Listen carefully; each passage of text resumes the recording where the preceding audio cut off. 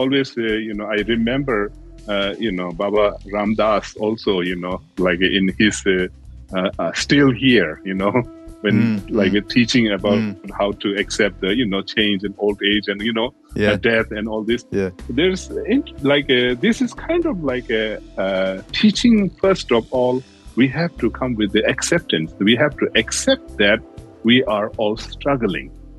So once we accept, because many times, we don't accept that we are struggling.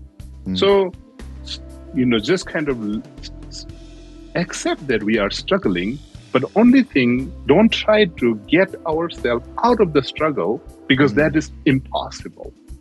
That's the truth. And I think that is what I got from Buddha's teaching, because don't try to escape from struggle. Struggle is there.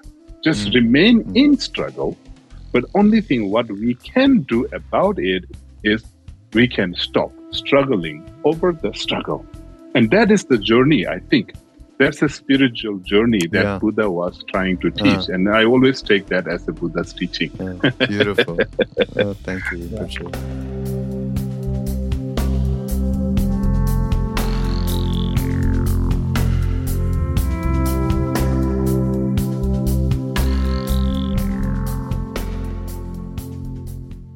Hi, everyone. It's Raghu back with Mindrolling, and I have an esteemed guest today, someone I've been looking very forward to talking with and hanging out with. And I'm going to pronounce it, it's ZaChoeje Rinpoche, but that is an abbreviation, and although I see it everywhere. ZaChoeje? Yes. How did I do? You did well. So, welcome to Mindrolling. Thank you. So, I'm really, I hope you don't mind, but I'd love to hear a bit about your journey from being recognized as a sixth ZaChoeje Rinpoche, and as just what happened to you and how you grew up, and all the way till this momentous moment when you were recognized by His Holiness, the Dalai Lama. So can you just talk about what was it like growing, because I know you grew up in India, right? Yes, yeah. Thank you, first of all. Tashidelek Raghuji. And thank you for inviting me here to talk. And it is an honor. And yes, my journey into this spiritual life has some very, what do you call, interesting. Yes. It's kind of like I grew up in India as a refugee child. My parents are from Tibet, and they met in Tibet in the refugee camp. And I grew up in India as a very ordinary boy. And I had a strong kind of like a background from my grandparents who are very religious. So, did they come over too? Did they make it too? Yes. They also... The whole family came at one time? Basically parents, grandparents? They did, yes. Through over the mountains? As many? Yes, they did over the mountain from, actually Himalayan. through Bhutan. Through Bhutan. Yes, yeah.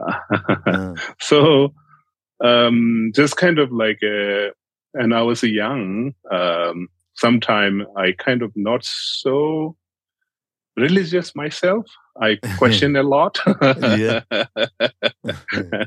I was like questioning my parents and my grandparents, like, why do you do that? What is the point?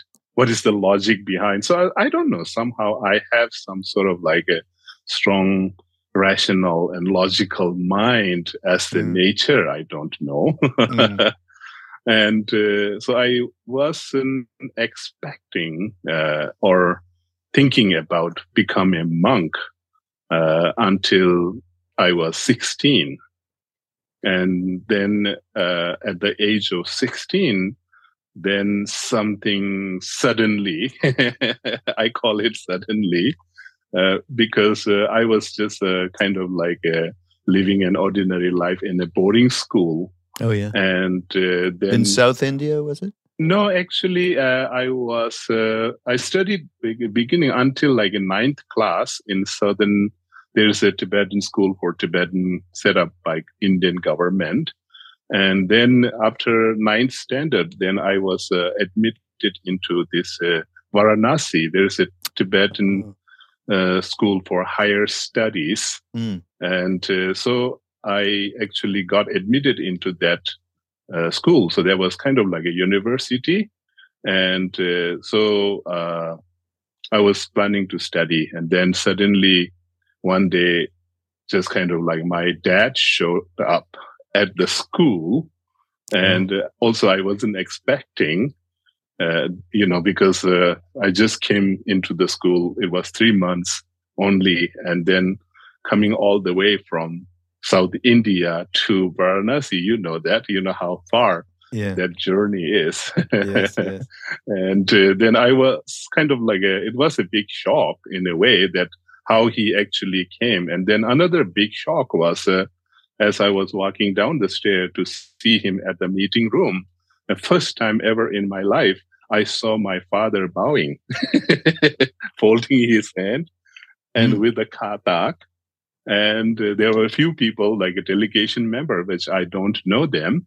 And I only know my father. So I just it was a huge shock for me because I know my father, he was in the military and he was a little bit kind of tough guy, that he was a very typical father that doesn't show much of his emotion, So when I first saw him bowing, just to his 16 years old son. And of course, at that instant, I will not take it for myself. I will think that, oh no, maybe somebody is behind me. So I just looked back and there was like nobody. I was only walking towards him. And he was so humble and, bowing his head and folding his hand. And I just kind of thought, what is wrong with my father? Why he's doing that? And I went to him and then he just pulled up the, one envelope letter and he handed that to me. And I said, hey, Dad, what's this? What are you doing? And then he just didn't say anything. He just handed me the envelope. And I look at the envelope. The envelope was addressed from His Holiness, the Dalai Lama office. And I opened it, and then I saw like the letter from His Holiness. And there was one seal and then just kind of saying I'm going to recognize you as the 6th reincarnation of ZaChoeje, Lama. So that was the moment I changed from an ordinary boy to a sacred boy in our society. Yeah. Oh what must you have been thinking when that was a moment? Can you remember? It was very transformational, probably. It was a very interesting movement, like a moment, sort of like I was a little bit in a shock.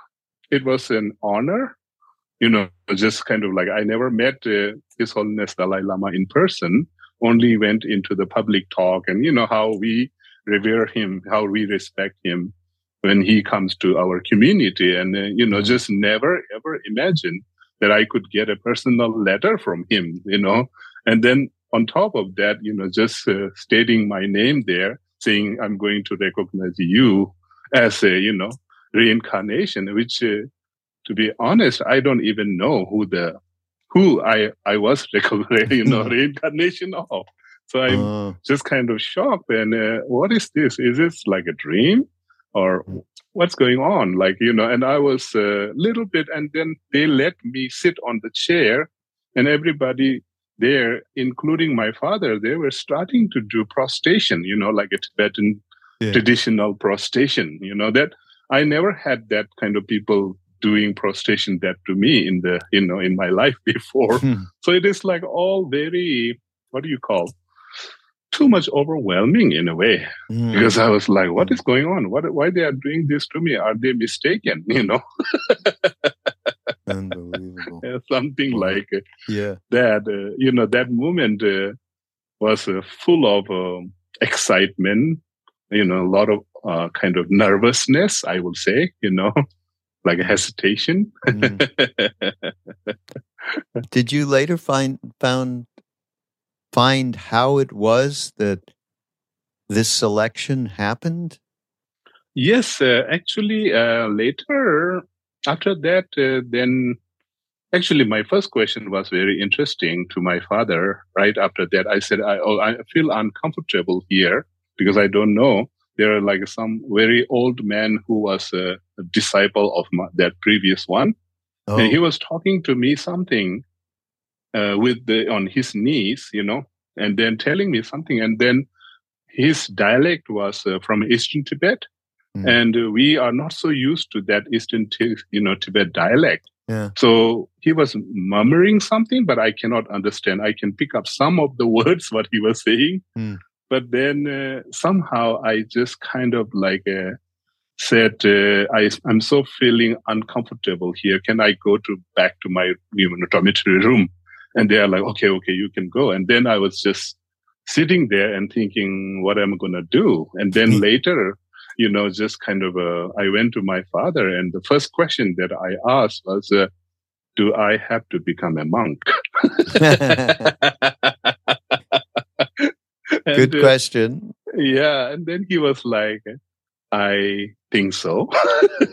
And I was like, oh no, I was revolving actually against to become a monk when I was a younger boy, because my grandparents, as I mentioned earlier, they were very religious. So they were occasionally, they pushed me, like insisting me sort of like, oh, you have to go to monastery to become a monk. And I'm like, no, never.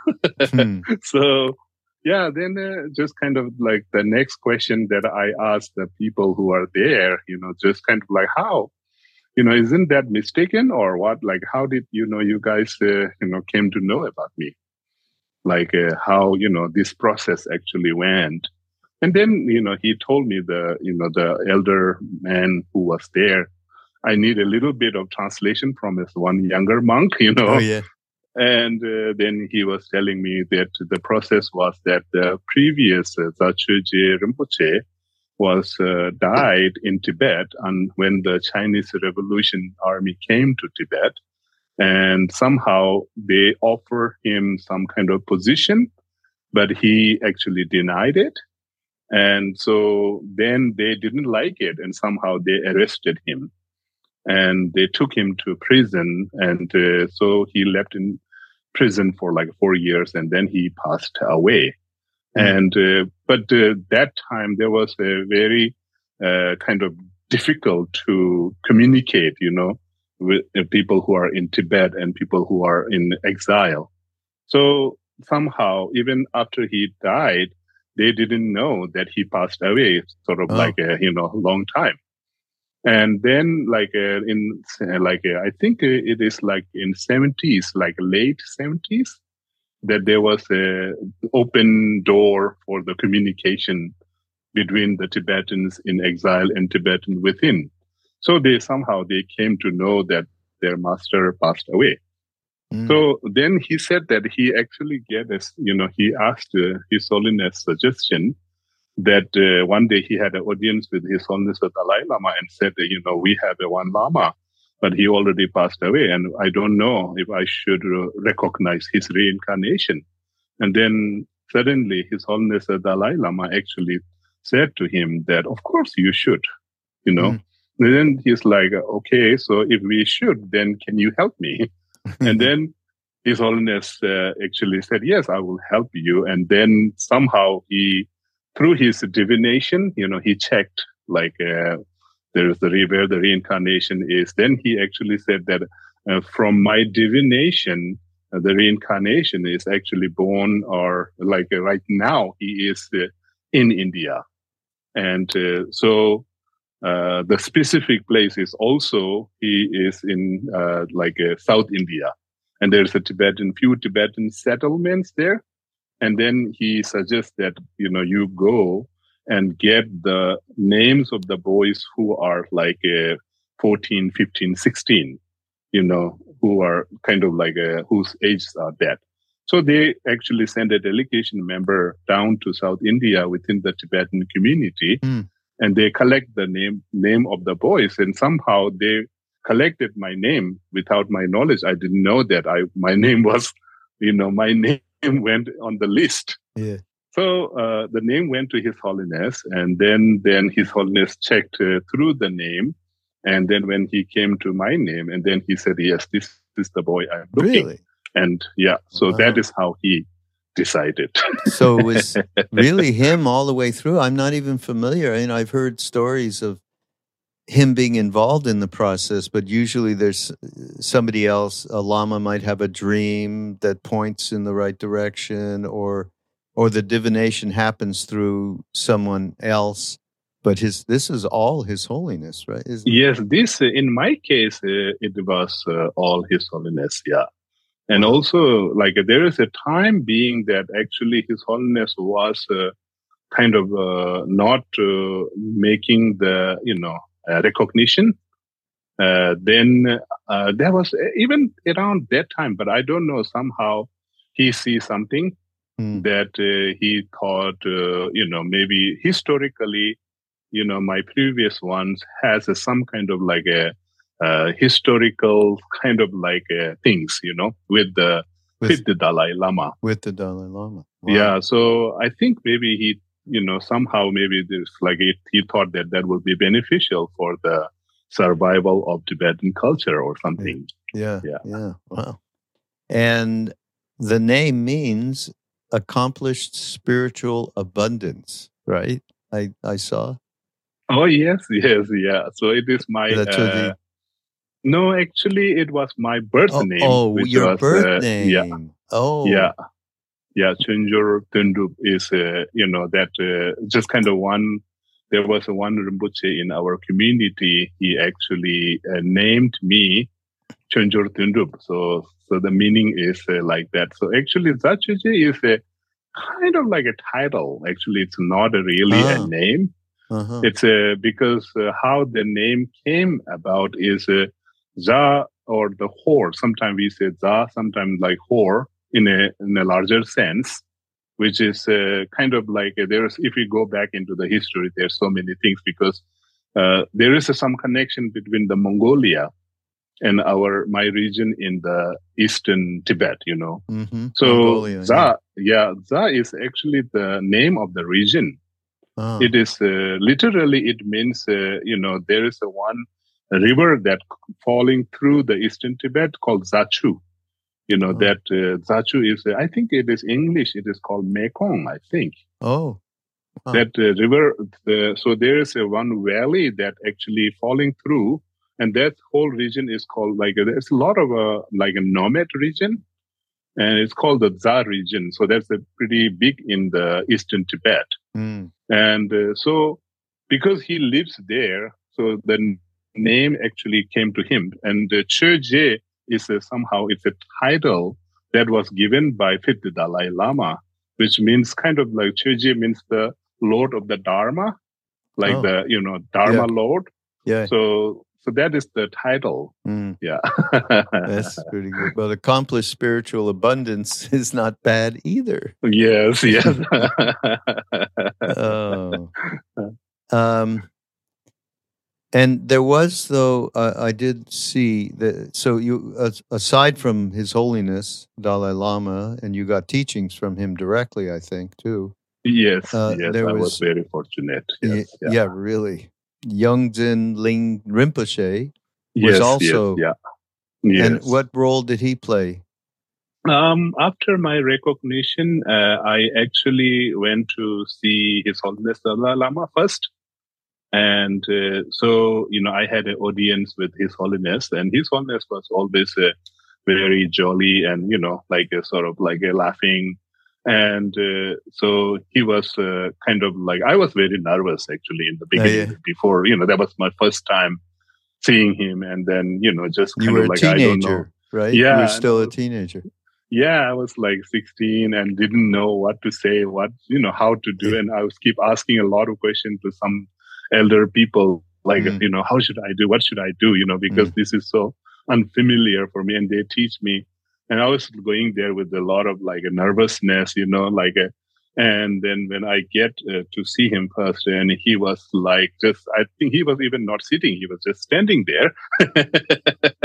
And he was like, come, like that, And then he started laughing, and he's like, oh, I thought you're much smaller, but you look bigger in person. Yeah.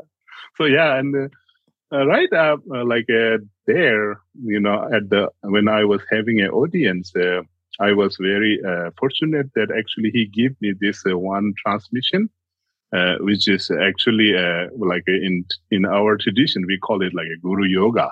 The guru yoga is kind of like a lamen nenjur in Tibetan. So it is something to do with your mantra, and then like a visualization, like the visualizing the manjushri at the heart of your guru. So to actually get the kind of to develop your wisdom. And and I wasn't expecting, he just decided right there. He said, okay, I'm going to give you this transmission. Just listen, okay, like that. And then God. I was like, okay, so I just sit like this. And then he started, doing the chanting and giving me instruction on how to do these visualizations and, giving the mantra transmission.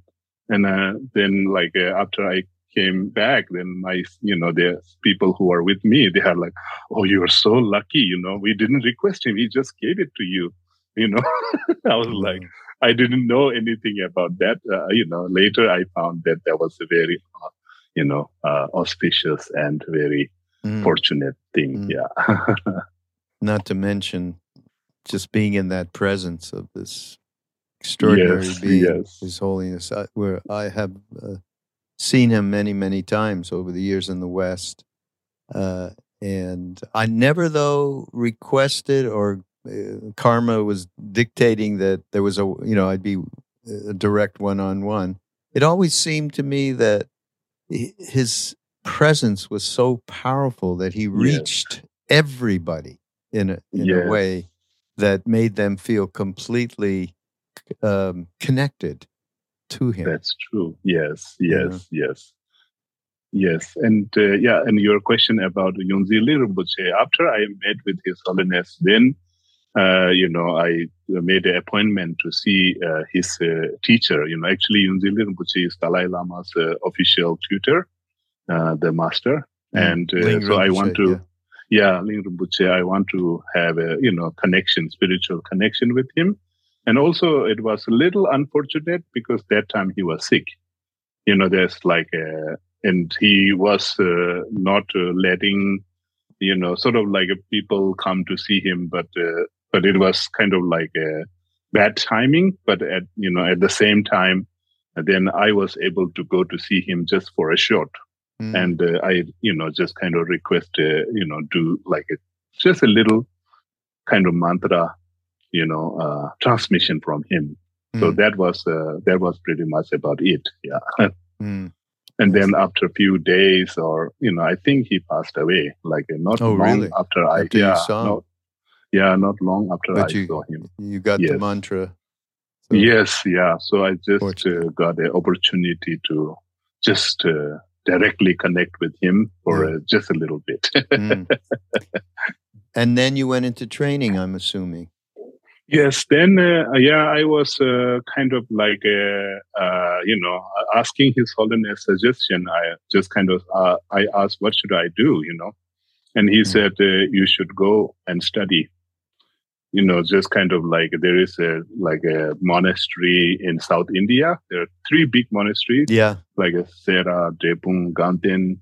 And somehow my predecessors, previous ZaChoeje, they went to Drepung, and that is a tradition that I have to join the, Drepung, monastic academic studies, And then even those days, I was very lucky that I even asked His Holiness suggestion. So who should I study with? Please appoint me a teacher because I'm not so familiar with the monastic studies. And he was very kind, and he even tell me to whom I should study with. So, and that was a very, kind of good for me, because when I went to ask for my teacher, I said, His Holiness told me to go to you. That made it simple. Yes, yeah. Oh, that's great. But then, well, this is many, many years later, of course. I mean, this was, you were 16, 17 years when that happened. And then it must have been, 20 years of this going forward? Yeah, actually, traditionally, to complete the teaching studies in our monastery, it will take like 20 to 25 years. Again, I actually studied only 10 years in the monastery. So somehow, I don't know, maybe kind of like I was doing a kind of like a fast study. I'm not that smart, but somehow, I have this ability to take an exam very well. Oh, you do? Because our monastery system is, as a Rinpoche, we have some speciality that the advantage that other monks don't have, is that if, as an individual, if you can, give the examination or take the examination, then you can do like a 2-3 class in 1 year. So I took that advantage. I said, okay, I'm going to take that advantage and going to study like in 1 year 3 class, and then then give the exam, and then just kind of, if you pass, then it is move you to pass. the next. Yeah. So that is how I actually did. So I did sometime like a 2 class, sometime 3 class. So I actually kind of complete my geshe a little bit faster than the usual. That's so great.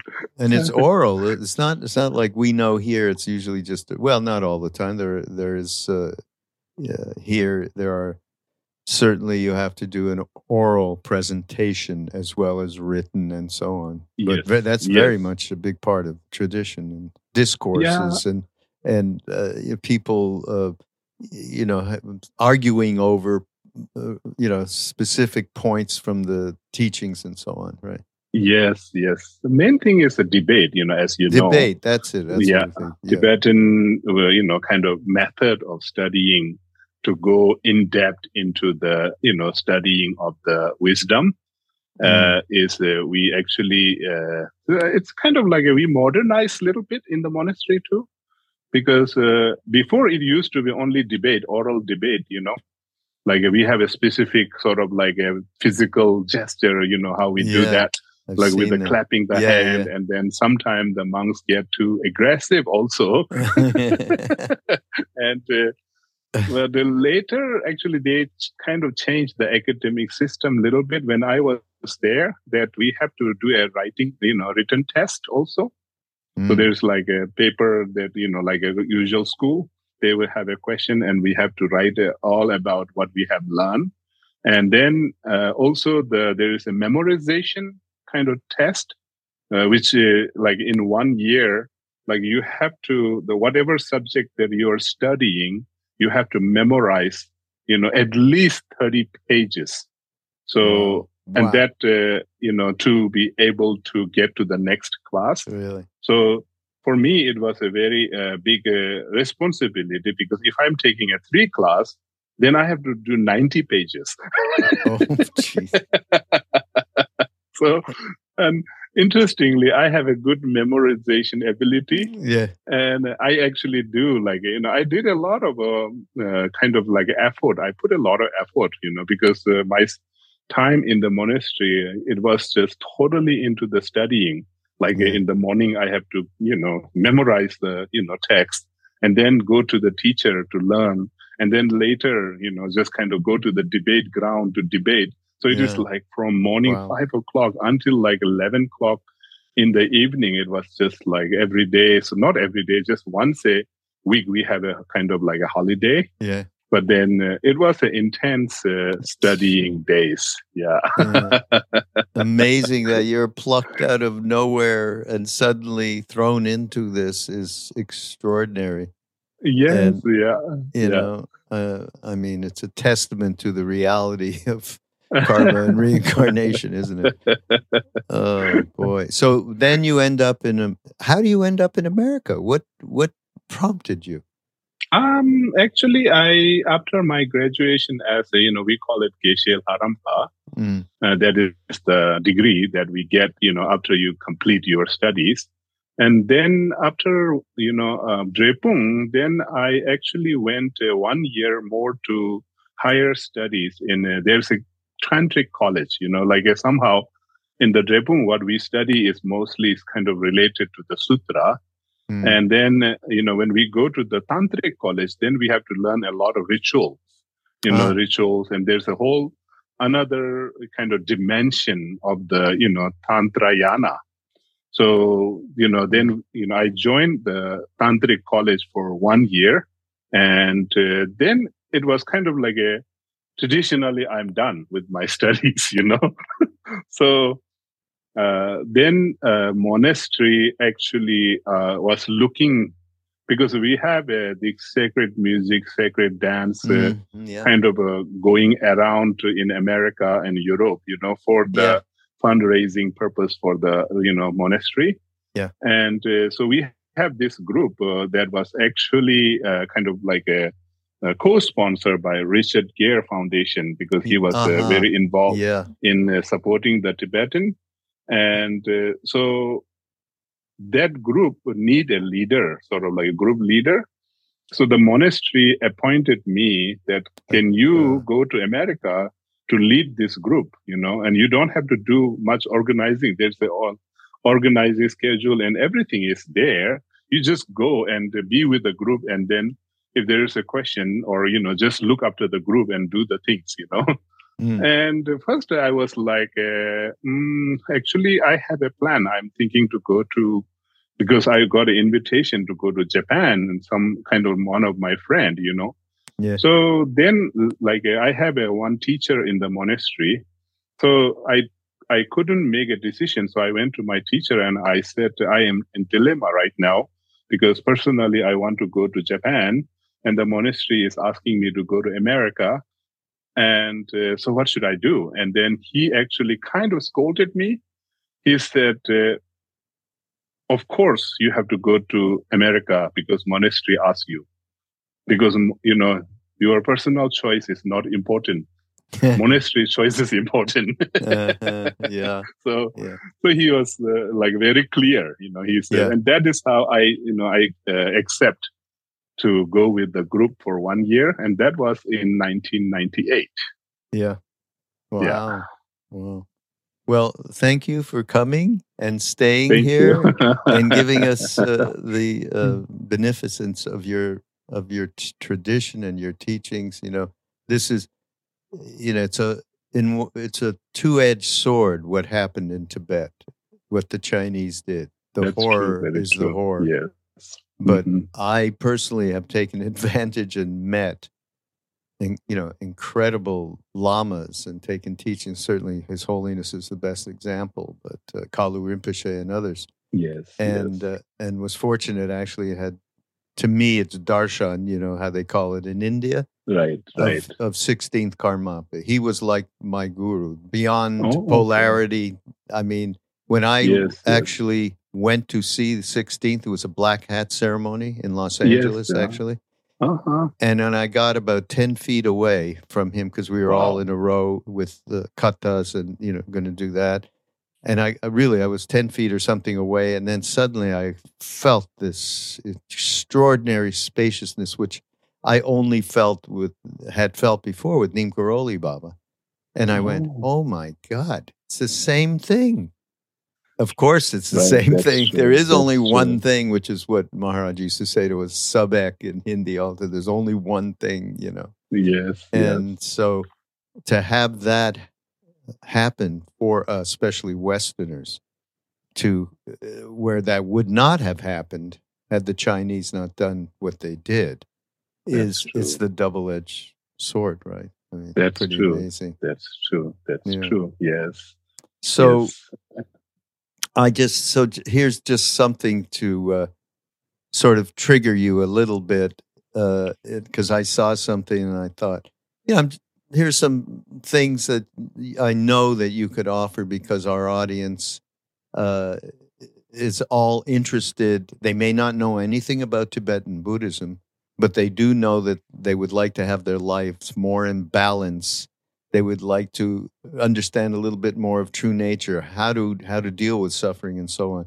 So I saw this little quote from you, so maybe you could talk about it a little bit. Stop struggling against the struggles of life. Can you give us a few words about that? Yes, actually, the teaching of the Buddha kind of spread into many different parts of the world. And then I was kind of a little bit shocked. One time I was in Mexico, and then somebody came to me and said that Buddha said life is suffering. Isn't that a little bit negative to look at life? Yeah. And I was like, oh, that is what is going on?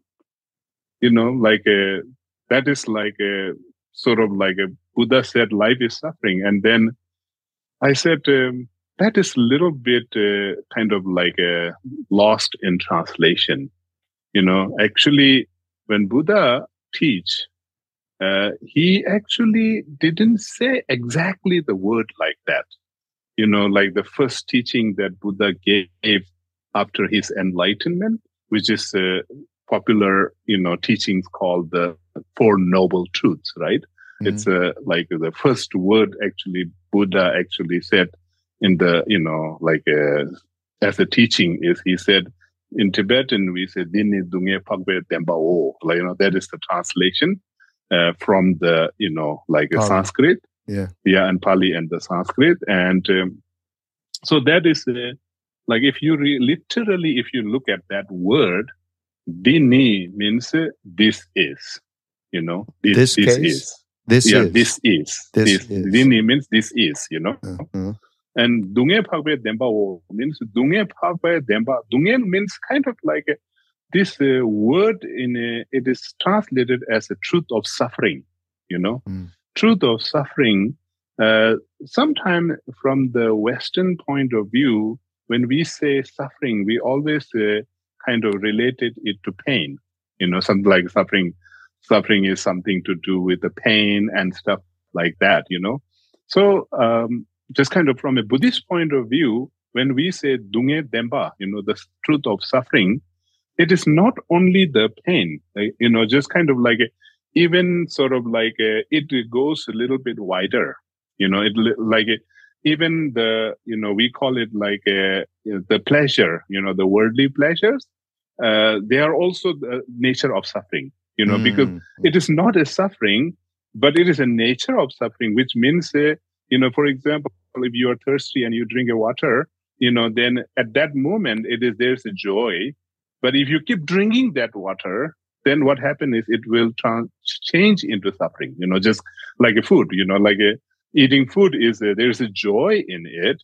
But if you just keep eating it, then it will turn into, miserable thing, right? Yeah. So that's why it's called the Gurva, means changeable, It's a changing, so that is also another part of the truth of suffering. And then also the base, our own 5 aggregates, our form, our feeling, our, just kind of karma and all the, even the consciousness, that we have. These are all the base of suffering, because, so that's why it's called the truth of suffering. So somehow it is not, it is the truth of suffering. I think there is a difference between the word suffering and the truth of suffering. So the exact word that Buddha actually said that this is the truth of suffering. So, so sometimes people take that word truth. They just say this is suffering. So there's a difference, the statement is this is the truth of suffering, So then it's kind of like I came to understand, because, if Buddha said in the first thing after his enlightenment, that should be there's a lot of, meaning there. It should be like the most profound thing that he has actually maybe proclaimed, or he has said. So I just even during my monastery studies and all this, I did a lot of kind of research, why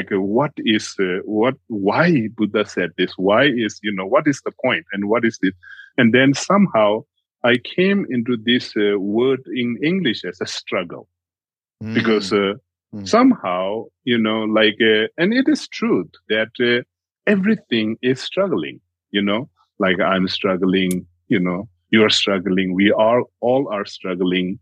And the whole, if you look at each and every parts of the universe, everything is struggling, right? It is struggling to survive one more moment from an impermanence point of view.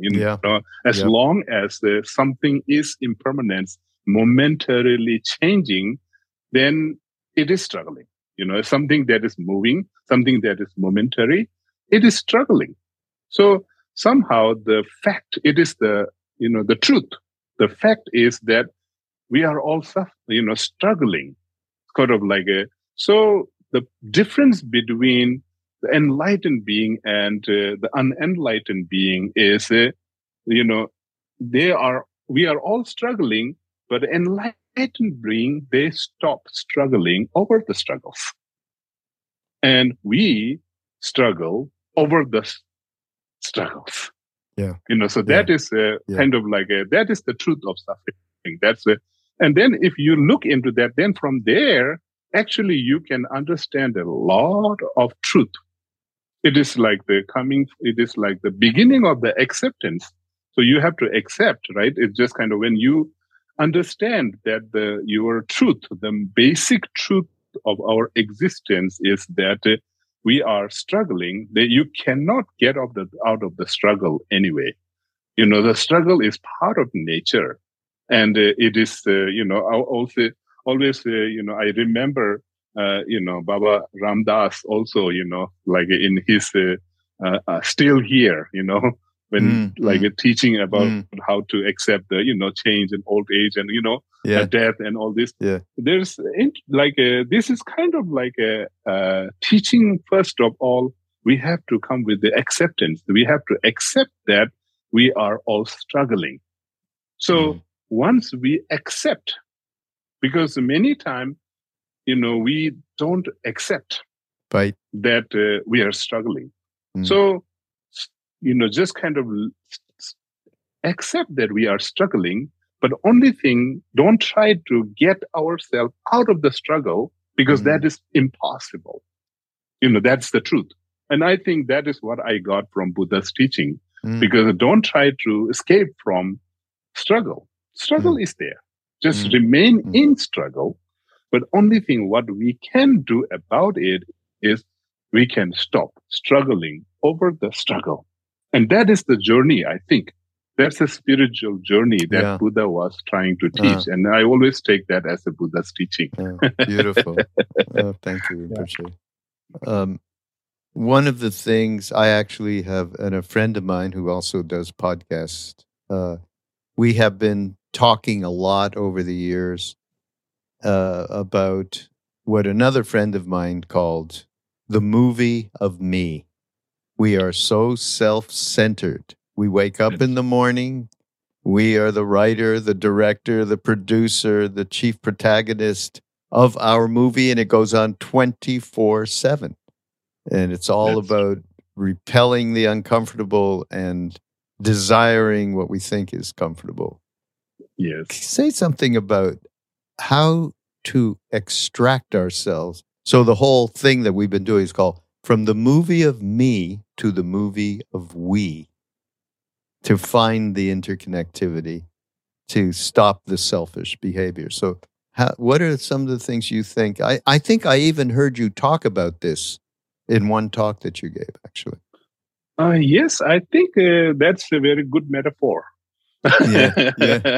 Like we are the director, we are the actor, the character, and within our own mind we play everything. We play like and somehow in that state we actually sort of like we are everything in there. So that is so we live in the story, just kind of that is because we have a story of who we are, sort of like sometimes I just kind of want to use that a very simple English language called the idea of yourself, idea of who you are. And because we have this idea of who we are based on however our upbringing is, how what people tell us and how, because this idea is kind of like we have many different ideas, like if you are like from a career point of view, if you are a doctor, then there's the idea of being a doctor, and if you are a monk and you have an idea of being a monk, if you're like a husband, your wife, you are like, like a mother, you are a child. So all these ideas, it's kind of like and then around that idea, we have so many different stories. And then we are trying to live that story up, like all these stories. And then somehow I always think that we always mistake and, that we think that the idea of who we are is the real who we are. That is the big kind of like, what do you call, ignorance from a Buddhist point of view, I call it, because that's kind of like a idea of who we are is not who we are. Sometimes I also kind of like in a very simple kind of like a casual conversation way, I always say, you have an idea of an apple. Can you imagine an apple in your mind right now? And what do you think? That apple in your imagination, is that a real apple or is it a fake apple or is it not a real? Can you eat it? So it's just kind of like but that's very simple, right? Everybody can understand. Yes, I can sit in my own small room and I can imagine 100 elephant, but there's no 100 elephant in my small room. But we have an idea of 100 elephant, But then, like many times, what we do with that is we bring the idea, the story of what is happening in our own living room, and then we get kind of like misunderstood that everything is actually real, like know that everything. So that is the kind of like to have an idea, to have a kind of like thoughts, to have a notion is not a problem, actually. It is okay. Sometimes it is fun to have a imagination. It is fun to have an idea. But the thing is, just kind of don't get carried away by the idea as thinking that it is real. So when you actually make that distinction, then actually it is kind of like, it's fun. It's more fun to, right. Because it's just kind of like, okay, that's just a story. It is just, I'm writing that story and I'm playing it. Yeah. And it is like not, it is not really a real. I think that will really help us to deal with the reality in our life in a better way, I think. And stop the grasping and the attachment and the self-seriousness. I am this and doctor. So there. Now I know part of your teachings are around Dzogchen. Am I correct? Yes. Yes. Which is just simply being in present. It's what Ram Dass called "be here now." Actually, very simple. Yeah. So I read something, and it said, "There's a way of recognizing the nature of mind through devotion." So that very much interested me. The path of bhakti, as I mentioned, that's a path. Simply through heartfelt devotion, a practitioner can attain realization even though their teacher might have passed away or was nowhere near them physically. But the truth is, the nature of mind was introduced. Can you comment on that? Because I know and many people know that in Tibetan Buddhism, teachers paramount importance, and devotion is certainly there. But this, I just love these words, simply through heartfelt devotion. That's true. That's true. Actually, devotion plays very important roles in the spiritual development from a Tibetan Buddhist point of view. Sometimes it takes like a very important roles that, one of the Master Lama Tsongkhapa, actually, in one of his, he said, that's the statement, which means, devotion to your guru is the foundation of all the spiritual development. So, he actually began with this teaching.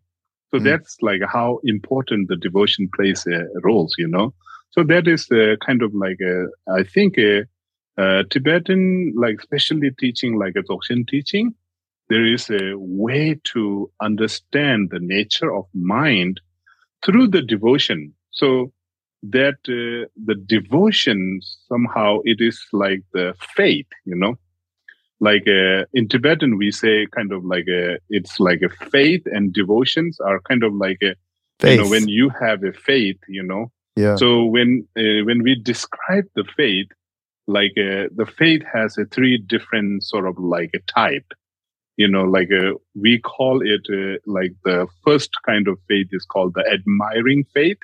So the faith that admire, and then the second kind of faith is called the inspiring faith. So the faith that is kind of like you wanted to become, become that or become like that, that is you are inspired. So then the third kind of faith, which is the highest form of faith, is called the trusting faith. So it is like the trust, so the devotion actually comes to the third one, which is the trust. So which is, so to be able to trust, trust yourself and trust your guru, which means you have to totally, kind of like what do you call? It's not a blind faith, but it is something that you just have to totally put yourself, like to that, so it's like somehow there is some kind of like no matter what, right? Yeah. So then like when your guru, like the devotion, like you are the, devotee, like in the practice of devotion, you become a devotee and then your guru become an object of devotion, right? So it's like but when we actually practice this trust faith, that time actually what we are practicing is we are trying to see that non-duality nature between your own, basic truth and your guru. So somehow it is like there is a process of learning how to actually put what you call sort of like how to understand, how to understand that your guru is the manifestation of your own ultimate basic goodness, which is the Buddha nature. So that basic goodness is the nature of our mind, right? That's the nature of that. Like when we go into the understanding the mind, so the mind actually, the ultimate truth nature of the mind, like we always call, we have a Buddha nature, we have a Buddha nature. So that Buddha nature, what we are simply saying is, that clear light nature of the mind. So the mind has this kind of like quality. That is why one of the like Indian great master Dharma Kirti, which his Holiness the Dalai Lama always quote him. Yeah. Sem ge rangshin weselwa timanamne loburwa means sem means mind. Okay, so the nature of the mind is clear, like a clear light. It's a clear. And timanamne loburwa means the stain on the mind. They are temporary. So ultimately, mind has a nature of clarity, sort of clear light. So that is the nature of the mind. So that is sort of like, when we actually practice learning, connecting with our true nature of the mind, then if you actually kind of like make that with the devotion practice, then somehow it is like you are able to see your guru and your nature ultimately same as one. So in an ultimate level, it is not a trusting to the outside guru. Actually, it is the trust that we are generating to your own mind. So this is like, so it is the, that because, the trust, it is like, ultimately it's a devotion to self. Yes. Yeah, there's a great, actually Ram Dass used to quote this great saint in India who died in the 50s, Ramana Maharshi, who was a non-dualist. I'm sure you've heard. He used to say, God, Guru, Self, One. And that's basically what we're saying, yeah. Yes. Oh, God. I hate to, I could go on for a long time, Rinpoche. But I know I don't want to take up too much of your time. But I'll probably come back and say, can we do another one soon? Because this is so enlightening. But I wonder if we can close, if you could do a short guided meditation practice, where bodhicitta, whatever it is that comes to you. Okay, yeah. Just before we do the closing, as you said, Ramana Maharishi said something about the God, yourself, and one. Yeah. We have a very similar saying also in Tibetan. We say Lama Yidam Rangsim Moyerme. Lama means guru. Yidam means deity. And Rangsim means your mind. Non-dual. They are all one. Yeah. Like beautiful. That. Same. Yeah. Thank you. Yes. So I think we will conclude that just kind of with, short meditation. And most of you actually know how to kind of sit, kind of like in a meditation. Most important thing is just keep your back straight and relax. And if you're sitting on the chair, just kind of like keep your feet flat on the ground. So sometimes that's kind of like in Tibetan, we say very important. The meditation posture is important as the real meditation, because we rely very much on our physical body at the moment, and then we can actually learn so many things from our physical body, because body always live in the moment. And mind is the one that is not living in the moment. It goes on and off towards past and future.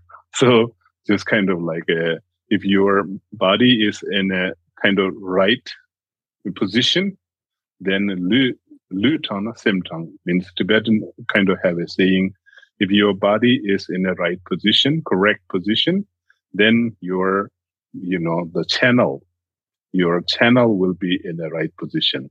And then if your channel is in the right position, then all the wind that goes into that channel is in the right position. When all the winds are following rightly or kind of correctly, then our mind will also go, correctly. So meditation is basically to, bring our mind to go in a, right way or correct way. So just sit our body in a kind of meditation posture and just relax everything, and then Just allow yourself to feel the relaxation and use your breathing as a vehicle to pay attention, to bring your mind into the moment.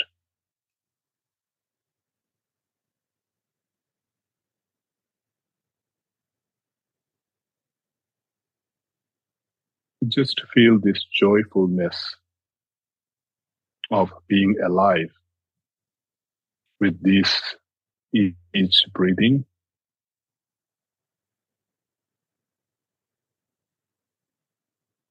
And let yourself totally connected with your body into the present moment. And let yourself feel very alive as your mind is connected to your body.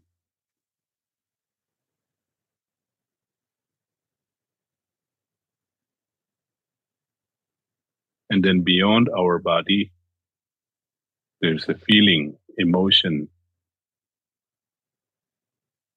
Just let all the emotion there. Don't try to control. Don't try to change. Simply acknowledge whatever it is.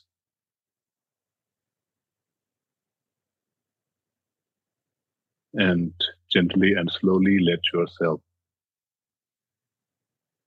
accept your feelings and let it unfold without any struggles.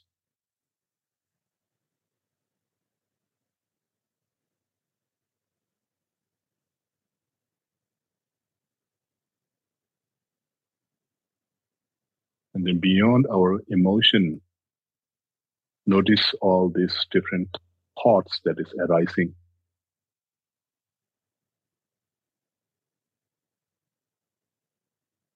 Just to witness and watch your thoughts without judging, whether you have a positive thoughts, negative thoughts, neutral thoughts.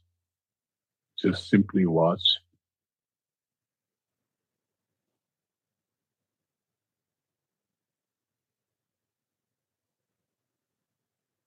Notice that all these thoughts are constantly moving, changing. Let them move, let them change.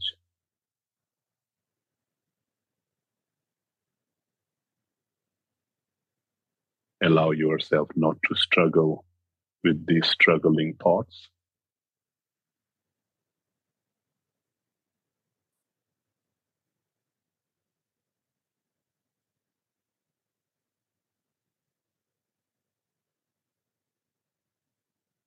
And notice your thoughts are like the clouds. Your true nature of mind is like the sky.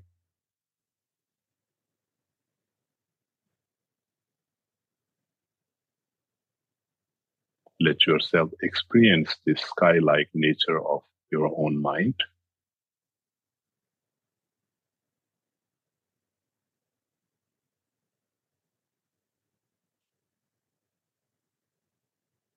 And let your mind be totally open and spacious.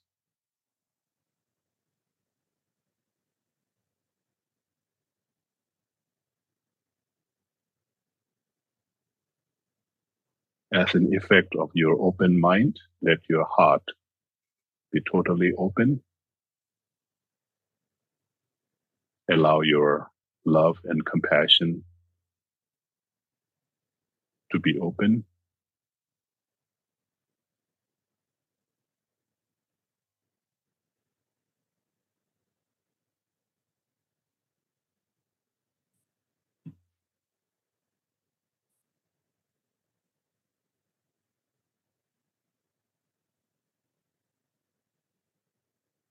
And with this compassion experience, you let yourself have an aspiration to achieve enlightenment, to help yourself and all beings.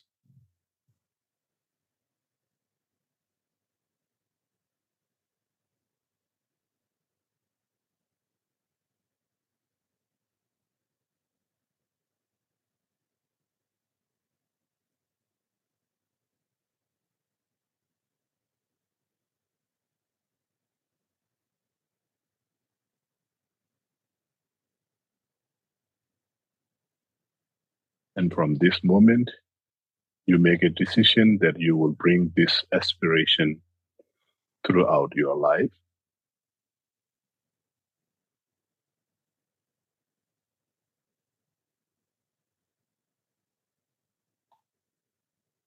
All right. Thank you. So with this meditation, we will conclude, and I will do some short Tibetan chanting prayer. ZaChoeje Rinpoche, Maje Panam Gejuroche, Geba Nyamba, Mevaya, Kone Kondo Pewara Show. Okay. Oh, thank you so much. Thank Rinpoche. you. Yeah. Thank you. Everybody, ZaChoeje Rinpoche, we are honored to have you here. This is the Be Here Now network, so it's appropriate. Yes. These teachings fall into completely in line. And so happy to have you. And we're gonna connect people up with you through the foundation and books and seminars and courses. I know you do a lot of work around all of these topics. So happy to have people connect up with you and everybody. You'll find it in the show notes, and you go to Mindrolling, BeHereNowNetwork.com/Mindrolling, and you'll find Rinpoche and be able to be connected with him. And we will see you all next time. Again, thank you. Thank you. Bye.